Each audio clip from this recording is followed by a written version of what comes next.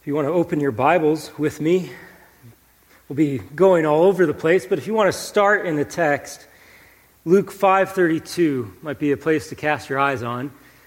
You know, it's, I guess, our custom to preach sequentially through a book of the Bible, and we're on hiatus from that for a few weeks. I'm eager to get back into that. I think it's so profitable for us to have a book of the Bible in front of us that we work through, not missing really any word or phrase to make sure that we see what God wants us to see rather than just what our own hearts would want to see. But we're taking a little bit of a break from that because while that's of incredible value, we also want to see that there are themes that run through the whole of Scripture. And the greatest theme of all most likely would be the gospel, the good news that God sent Jesus Christ to save sinners. And we're developing that idea. Last week we began. This week we'll continue in that. We want to consider the idea about conversion. The gospel is the message that God sent Jesus Christ to save sinners. As sinners hear that message, what are they being called to? What kind of response do they need to have? And the kind of response that needs to happen could be summed up in a couple of words.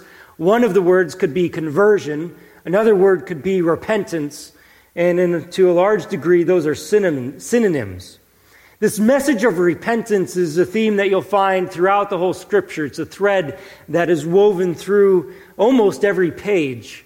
Luke 5:32 sums up the message of Jesus. He declares, "I have not come to call the righteous, but sinners to repentance."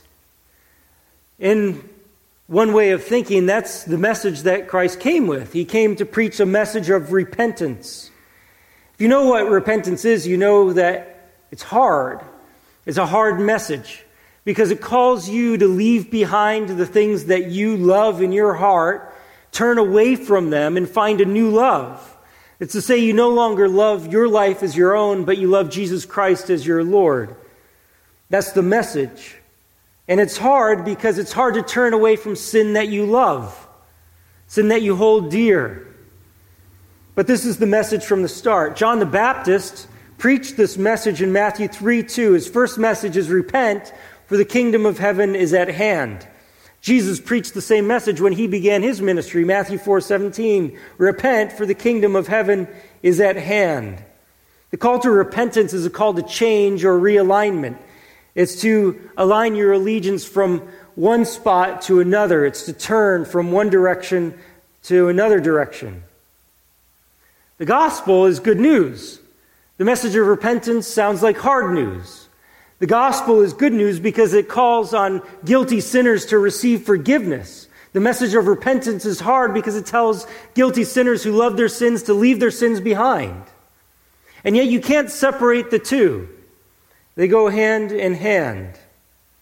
The reason that repentance is so necessary is because the gospel, in the fullness of its message, is not only a message about the forgiveness of sins, but it's a message about a kingdom and a king. The gospel message is a message that there is a king who is Lord of everything, who's Lord of heaven and earth. In fact, the Scriptures call it the gospel of the kingdom of God. Jesus, after he was risen from the dead, makes those famous words in Matthew 28:18, "All authority in heaven and on earth has been given to me." That's a big deal. That's big news. That there is somebody who claims that all authority in the known universe, seen and unseen, belongs to that individual person. And as soon as you begin considering the ramifications of that claim, realize that that's a big message. The message that God saves sinners is glorious. But we have to even go beyond that Jesus Christ is King. That's the gospel message too. In fact, if you turn over to Acts chapter 2, you'll see this message in action. Acts chapter 2, verse 26 has Peter proclaiming the message of the gospel.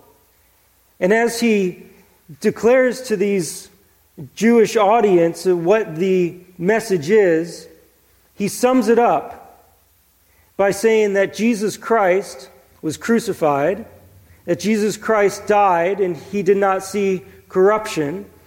I'm sorry, I said Acts 2:26. It's Acts 2:36. He says that Jesus Christ was risen. And then in chapter 2, verse 36, he says, "Let all the house of Israel therefore know for certain that God has made him both Lord and Christ, this Jesus whom you crucified." The primary sin that we commit is to reject God from being God over us. If you kind of get down to the core of all of our sin, it's fundamentally saying to God, I don't want you to rule over my life. I want to be king of my life. That's the primary sin. We reject him as king over us. Israel was born as a nation with God as their king. That was the design. God was to be their king. He was to rule over them, give them their law that they were to follow, and he would be their king. Well, it came to pass that Israel was not content with that. They looked at the nations around them, and they wanted a human king, and so they asked for a human king. And in 1 Samuel chapter 8, verses 7 and 8, God speaks to the prophet Samuel and tells him, "Obey the voice of the people in all that they say to you. For they have not rejected you, but they have rejected me from being king over them, according to all the deeds that they have done from the day I brought them up out of Egypt, even to this day, forsaking me and serving other gods, so they are also doing to you." Israel demonstrated the heart of their failure when they wanted another king besides God, and they rejected God from being king over them. They didn't want him to be Lord any longer over them. This idea and this heart attitude reaches horrific proportions when Jesus is on trial. Jesus, who is the King of Kings and Lord of Lords, who came as the King of Israel, the one who had every right to rule and to reign over the people of Israel, not just them, but the whole world, was handed over by the Jewish people for trial to be crucified. And as he's on trial before Pilate, Pilate brings Jesus out and declares to the people, "Behold your king." And as the people look at Jesus in kind of his mock royal garb with the crown of thorns on him, they declare, away with him, crucify him." And Pilate responds, "Shall I crucify your king?" And the chief priests answered, "We have no king but Caesar." Once again, the sin, the heart attitude was to reject God in the flesh from being king over them. And they go to such a degree as to say, "We have no king but Caesar." They didn't want the Lord to be Lord over them. They rejected him as king. So no wonder when Peter preaches the message of the gospel, he doesn't just bring a message of forgiveness of sins, although he brings that, but he brings a message of repentance towards the one that they have rejected as being king over them. And Peter declares, this Jesus, the one who you rejected, God has made both Lord and Christ. That's really important to know. That you know Jesus isn't just a Savior who comes and washes sins away from people, though he does that. You need to know that he is both Lord and Christ. If you don't know that, then you will not experience conversion. You will not experience repentance. And you will not experience salvation. The gospel is that Jesus, the Lord, saves sinners. But it's important to know that Jesus, the Lord, will not have in his kingdom people who continue to rebel against his lordship. He calls for a surrender. He calls for you to raise the white flag and agree he is Lord. He calls you to do that. And that is repentance.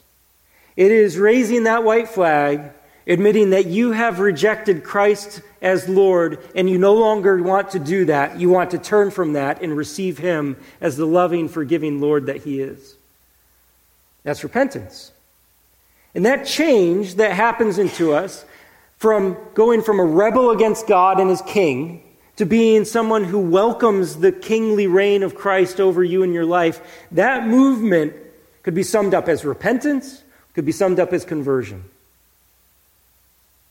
The central tenet that Christ is Lord is so crucial that we understand that the central sin to us is to say that he isn't Lord.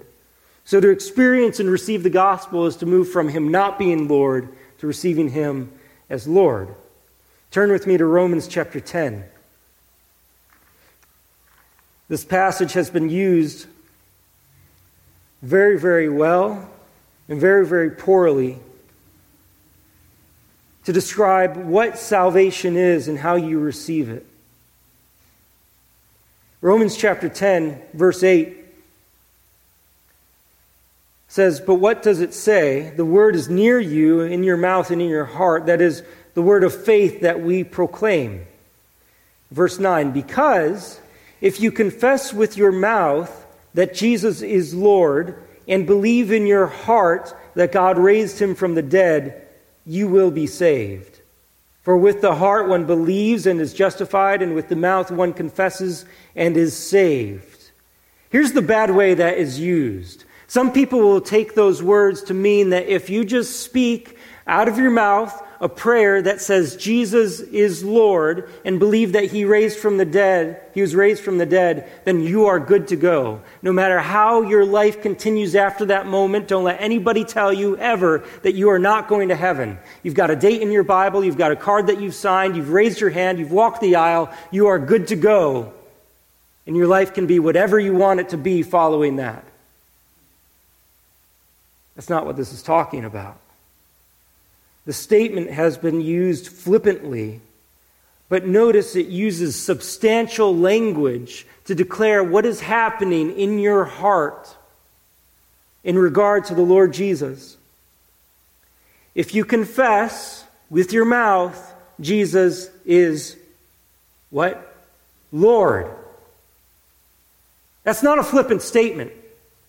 That's coming out of the mouth who once said, Jesus is not in charge of my life, to going to say, yes, Jesus is Lord. Not only that, but believing in your heart.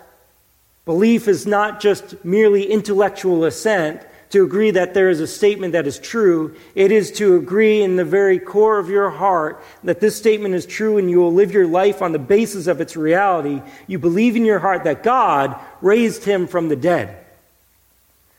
That's the same message that Peter preached to the people who crucified Jesus. So for those people to know that God raised him from the dead was absolutely essential for them to know that they cannot any longer treat Jesus as one they reject, but they treat him as King and Lord because God has put a stamp of approval on him by raising him from the dead.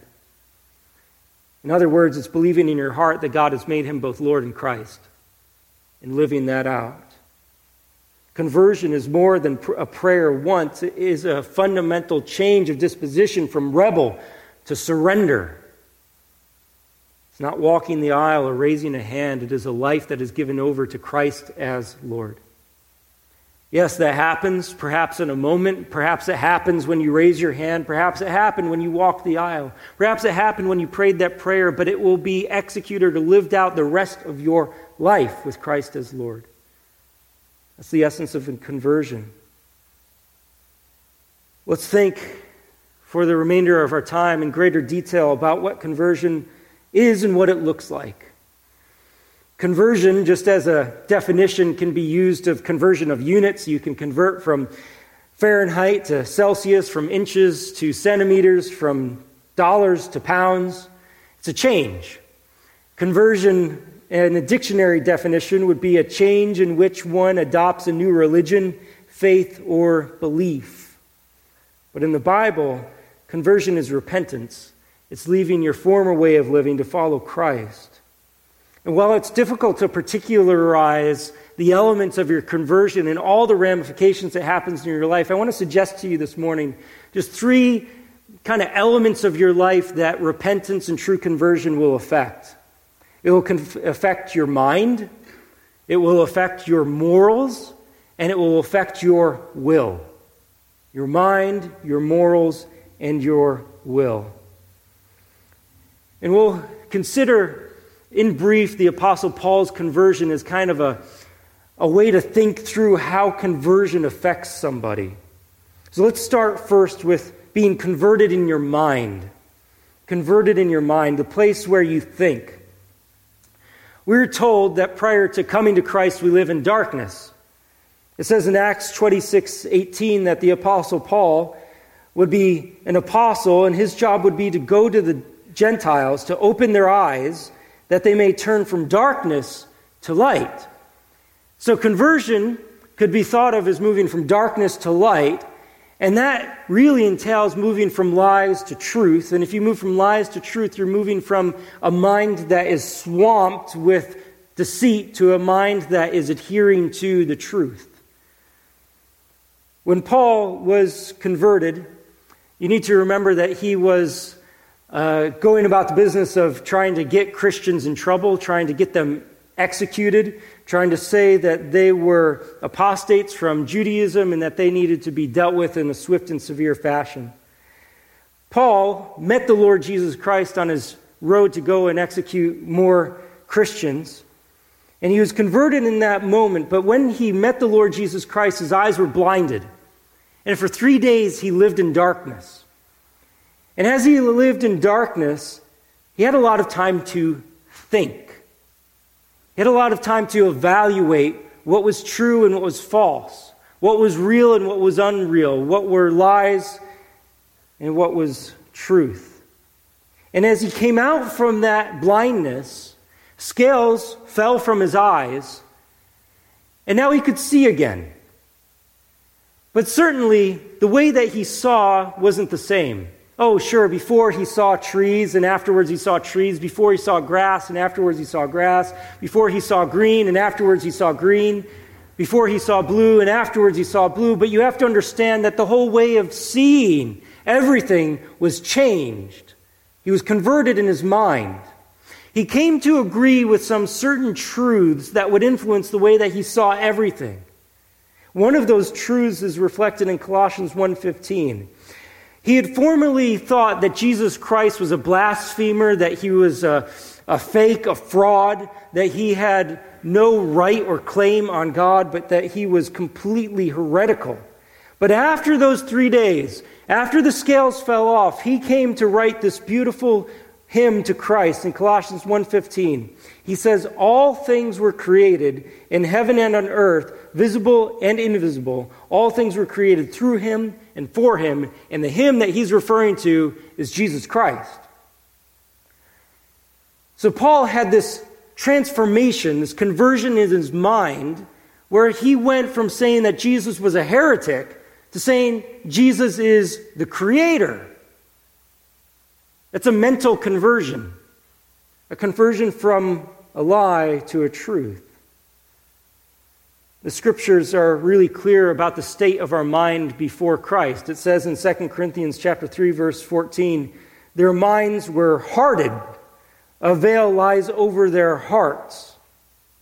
Our minds are hard like a stone. It's almost impenetrable to the truth. We receive truth and it just bounces off of us like water bounces off of a rock. And we want nothing to do with it. 2 Corinthians chapter 4, verses 3 and 4 says, "Our gospel is veiled. It is veiled to those who are perishing. In their case, the God of this world has blinded the minds of unbelievers to keep them from seeing the light of the gospel of the glory of Christ." Did you catch that? The God of this world has blinded the minds of unbelievers. So unbelievers live in a world that is blind to the truth of the most glorious being in the universe.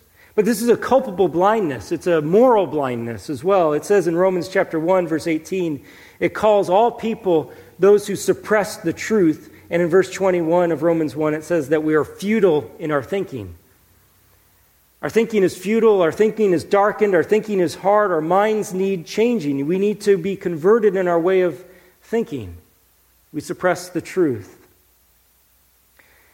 You see this to preposterous degrees in our world. You see how darkened the mind of the unbeliever is, and but for the grace of God, there go I. We think the ways that are so preposterous, the unbelieving world does. We think such preposterous claims as there is no God. We think such illogical things like matter and energy came from nothing, that nothing created everything. We think such blasphemous things as God is immoral for ruling the universe. We stand in judgment over God. We consider good to be evil and evil to be good. We think that we can do whatever we want and get away with it. We think Jesus is a historical myth. We think that the Bible is corrupt. We think that there are many ways to God. And on it goes. We conjure up all of these lies that we live our lives based on.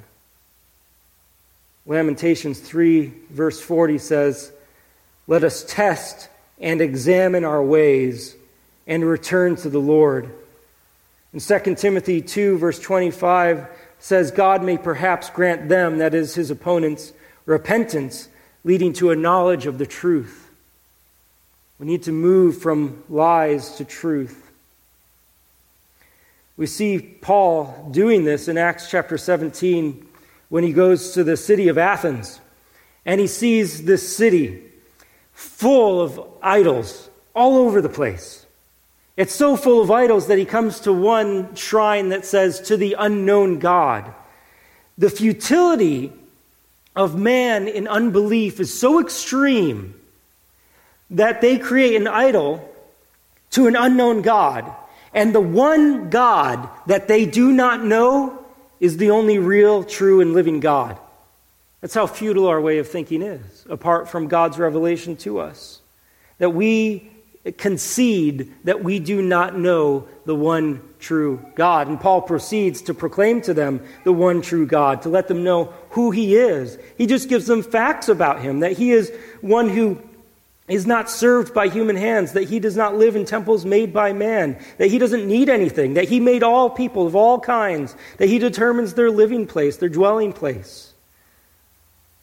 He just gives them facts about this God. And so as you sit in your darkened mind, you need to start to reckon with the truths of God, who he is and what he's like, that he's real and not fake, that there is one and not many, that he's true and not false, that he's living and not dead, that he is creator and not created. Those are truths that darkened minds need to come to realize are true. You can see Paul's transformation in his own conversion toward the Lord Jesus Christ, as he once considered Jesus to be dead and then was converted to believe that he was alive. He once considered Jesus to be a blasphemer, but then he came to consider Jesus as Lord. He once came to think that Jesus' followers were deserving of persecution, and he afterwards came to think Jesus' followers are worth fellowshipping with. We need to be converted in our mind. Converted thinking pursues truth as revealed by God. Converted thinking is going to start with a humble posture, realizing that you cannot arrive at truth in your own heart, but you need God's revelation. Converted thinking is going to come to the realization that Jesus declared that he is the truth, and accept and embrace that. It recognizes that truth is not ultimately abstract, but it is personal, and it is found in the person of Jesus Christ. The converted mind will camp on this verse, Philippians 4:8. Finally, brothers, whatever is true, whatever is honorable, whatever is just, whatever is pure, whatever is lovely, whatever is commendable, if there's any excellence, if there's anything worthy of praise, think about these things. Think about these things. My friends, if any of you aren't embracing Jesus Christ as Lord, you need to reckon seriously with the claims that he has made. Jesus has said unabashedly, "I am the way and the truth and the life, and no one comes to the Father except through me." Jesus declared, "All authority in heaven and earth has been given to me." He said that after he rose from the dead, and so you also need to deal with his claim that he is alive and not dead. You need to reckon with those. Are those true or are those lies? But you cannot just sweep them under the rug like they've never been said or stated or made. You need to deal with them, and you need to let your mind come to the conclusion that they are true. Embrace that reality that there is a Lord over heaven and earth, and his name is Jesus Christ. You need to be converted in your mind. That's not the end of conversion. It's not as though you come to the conclusion, oh, there is a God, and you're good to go. Or, oh, yes, Jesus did rise from the dead, and that's all that it entails. That's not the end of conversion. It starts there, but it doesn't end there. Because you also need to be converted in your morality. You need to be converted in your morality. And this is probably the typical way that you think of conversion or repentance. You think of somebody who is a sinner no longer sinning in the same ways. You could think of the drug addict who drops the needle and no longer shoots up. You can think of the drunk who leaves the alcohol, dumps it down the toilet. You can think of the abuser who stops the abuse. You think of the blasphemer who tames his tongue, the adulterer who gives up that adulterous relationship, the prostitute who leaves the streets, the murderer who puts down his weapon. All of those would be conversion in one sense, to move from one level of sin to leave that behind and pursue another path. But it's really crucial to understand why you must leave those things behind. Most people in the world would agree, yeah, murder is wrong. Adultery is not good. It hurts relationships.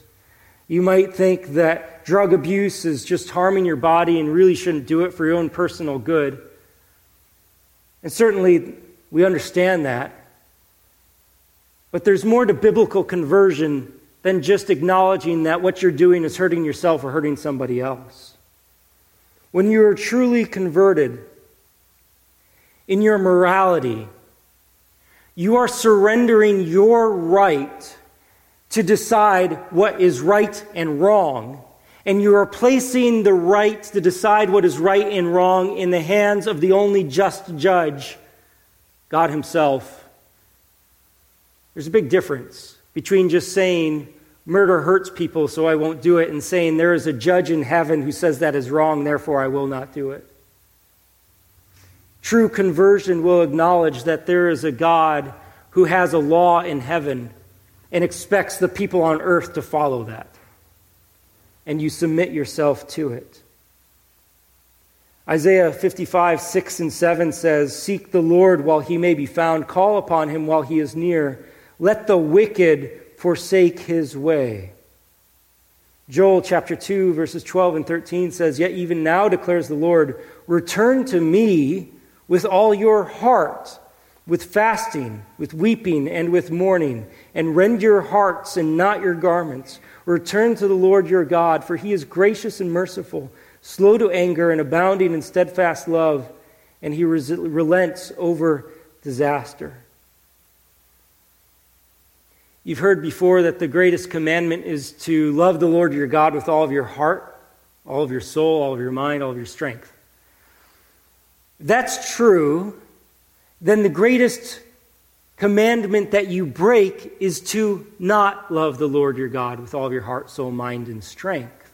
And so the greatest sin that you need to repent of is not loving the Lord your God with all of your heart, soul, mind, and strength. It's not murder, it's not adultery, it's not homosexuality, it's not blasphemy, and it's not lies. It is not loving God with all of your heart, soul, mind, and strength. That's the main sin you need to repent of. You need to turn from your loveless heart towards God and turn to love him.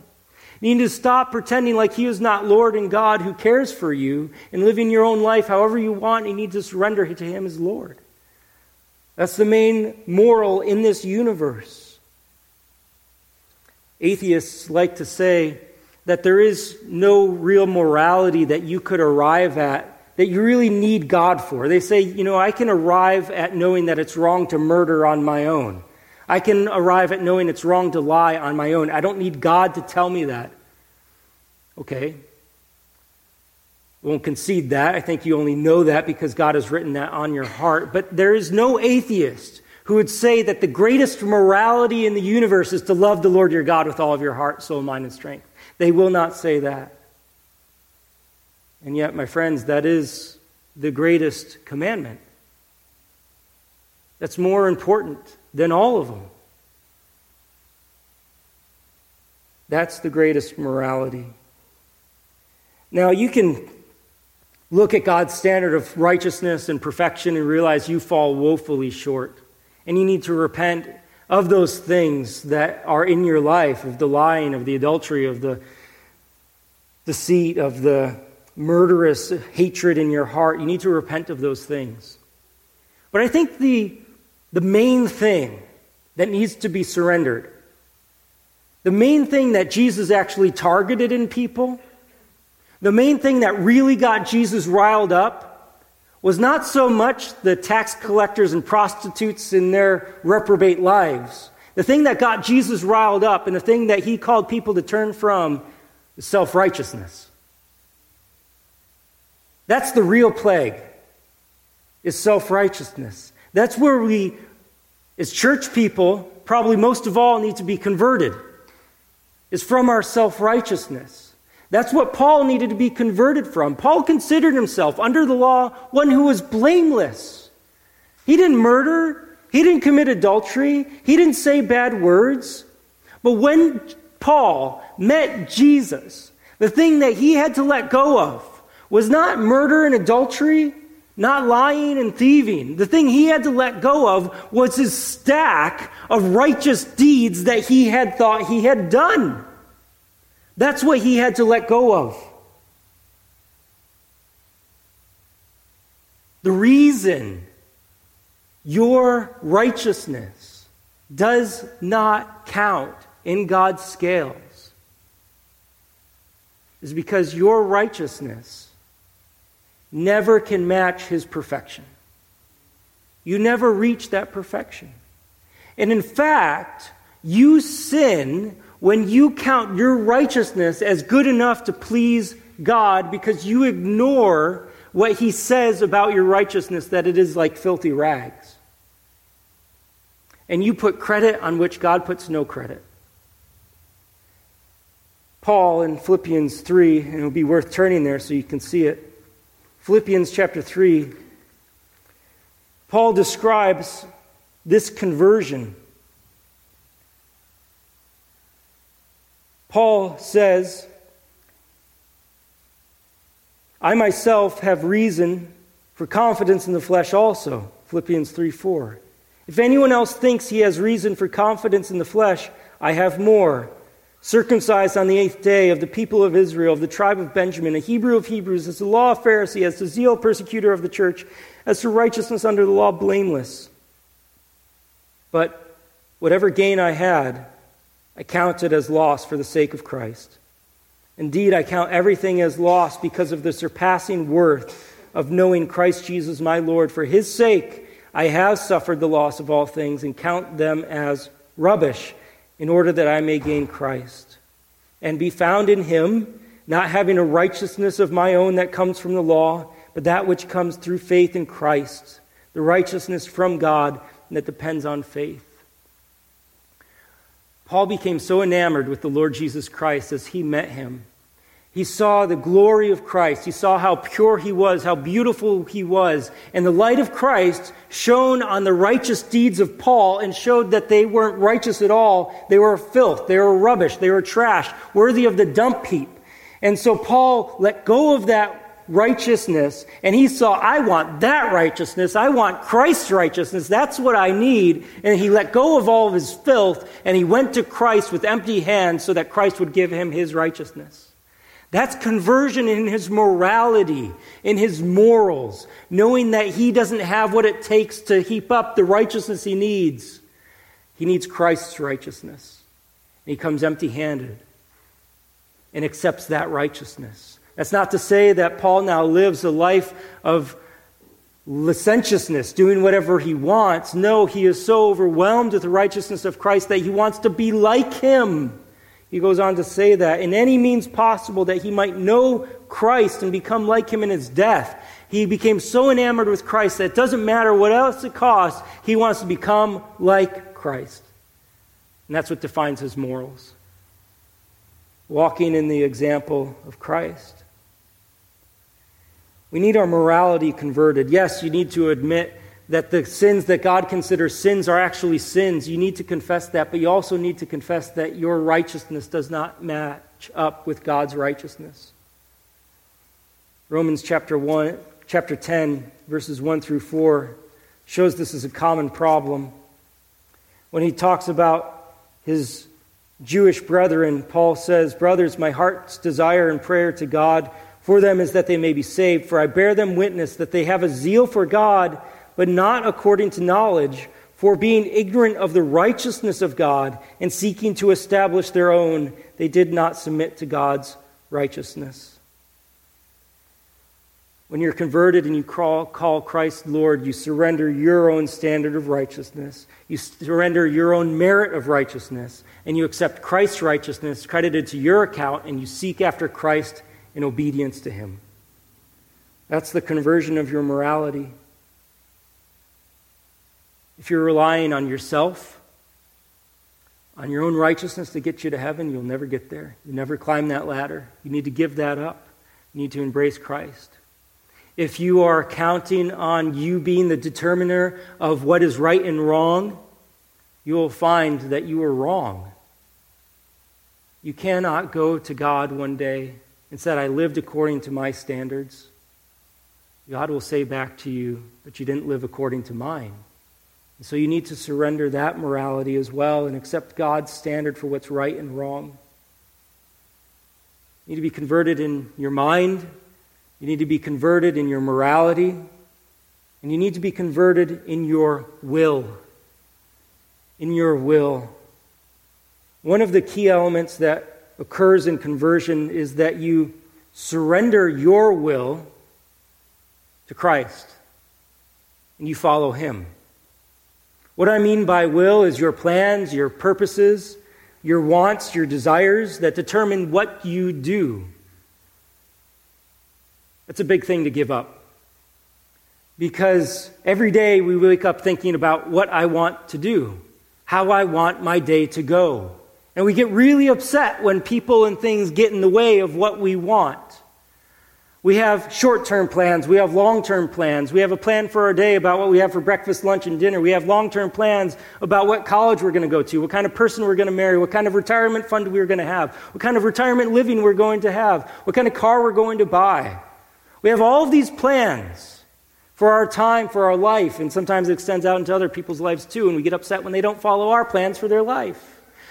We are so full of planning. We have so many things we want to do. And what I'm suggesting to you is that biblical conversion sets that aside and says, what I want to do is what I want Christ wants me to do. That's conversion in your will. Think of what Jesus Christ said so many times. In fact, he begins to kind of prep us for it when he teaches us to pray in the Lord's Prayer, "Your will be done on earth as it is in heaven." If you pray that and you think about what you pray, you got to realize that God's will may not be in line with your will, and if there's a misalignment, then you got to get your will aligned with his. It's not that God aligns his with yours. And so Jesus preps us for this idea, but then he goes on. He says in Luke chapter 6, verse 46, "Why do you call me Lord, Lord, and not do what I tell you?" John 14:15, Jesus said, "If you love me, you will keep my commandments." Jesus in Matthew 4, verse 19 says, "Follow me." In Matthew 8:22, he says, "Follow me." In Matthew 9:9, he says, "Follow me." In Matthew 10:38, he says, "Whoever does not take his cross and follow me is not worthy of me." And he says to Peter in John 21:22, "You follow me." He's not ambiguous about what he wants. He wants us to follow him. When you follow someone else, you're submitting your wills to theirs.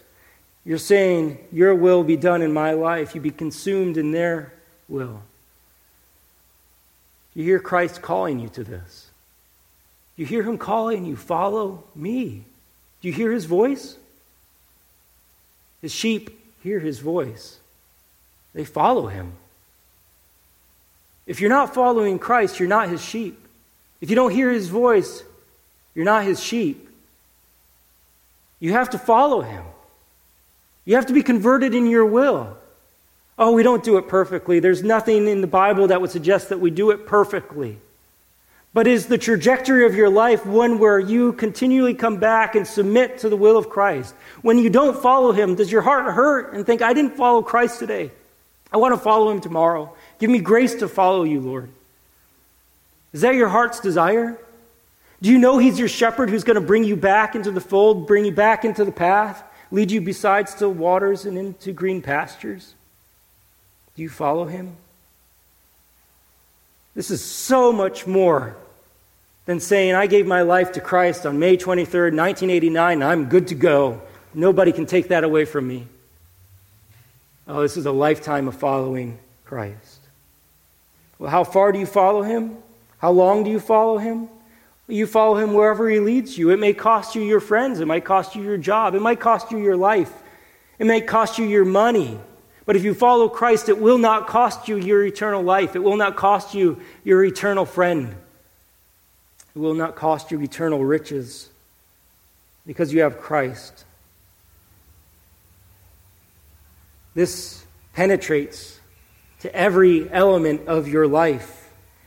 Christ as Lord should affect your parenting. It should affect your job. It should affect your money. It should affect your house. It should affect your relationships. It should touch all of you. This is a lot. This is heavy about what Christ calls us to. He knows that. He'll give you the strength. He'll give you the grace. His mercies are new every morning. You submit your life to him, and you will find that he will lead you to greater joys than you would know if you went your own way. Oh, it might lead to harder trials than you would know if you go your own way too, but you will see a loving Savior who walks you through the valley of the shadow of death.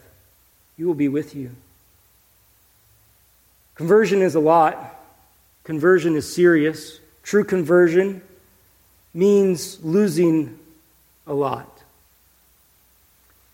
In certain Jewish circles, becoming a Christian is considered to be a departure from family, from community, from the nation, and that conversion is considered as mortal a threat as that posed by the Nazis, quote. Rabbis are fond of saying that there are two ways to exterminate a Jew, kill him or convert him. Conversion is so transformative that it's almost as if your previous identity is lost and you become now found in Christ Jesus, and that's what defines you. And other people might not like it. It may look like you're separating from family and friends, from even nation. And you may get some pushback on that. In certain communities in the Muslim world, Muslims think that by rejecting Islam as the final and complete source of religious truth, the Christian takes himself or herself out of the community. In fact, for somebody who's been baptized, moving from Islam to Christianity, they're demonstrating that they accept the appropriation of Christ's death and resurrection as the basis of salvation. And now they encounter, quote, Islam's law of apostasy that states that such heretical action should result in death. At the very least, the Christian is cut off from the benefits of community life, access to financial, material, legal, social, and psychological support systems. In practical terms, the person is regarded as non-existent or dead. Sometimes a funeral service is even held for the Muslim who converts to Christianity in certain cultures. Seems extreme, doesn't it? It's hard. But what does Christ call us to? To die with him, that we might live with him. That's the kind of life that Christ has called us to. Early Christian named Polycarp. He was a disciple of the Apostle John. He was martyred sometime around February 23rd, 155 AD. Prior to his martyrdom, because he was flaunting his worship of Christ and not Caesar, He was instructed and urged to say and declare, Caesar is Lord. If he said that, he'd be let off the hook. If he declared Caesar is Lord, he'd be good to go. In the Roman Empire, Caesar is Lord, and sacrifices were offered to him.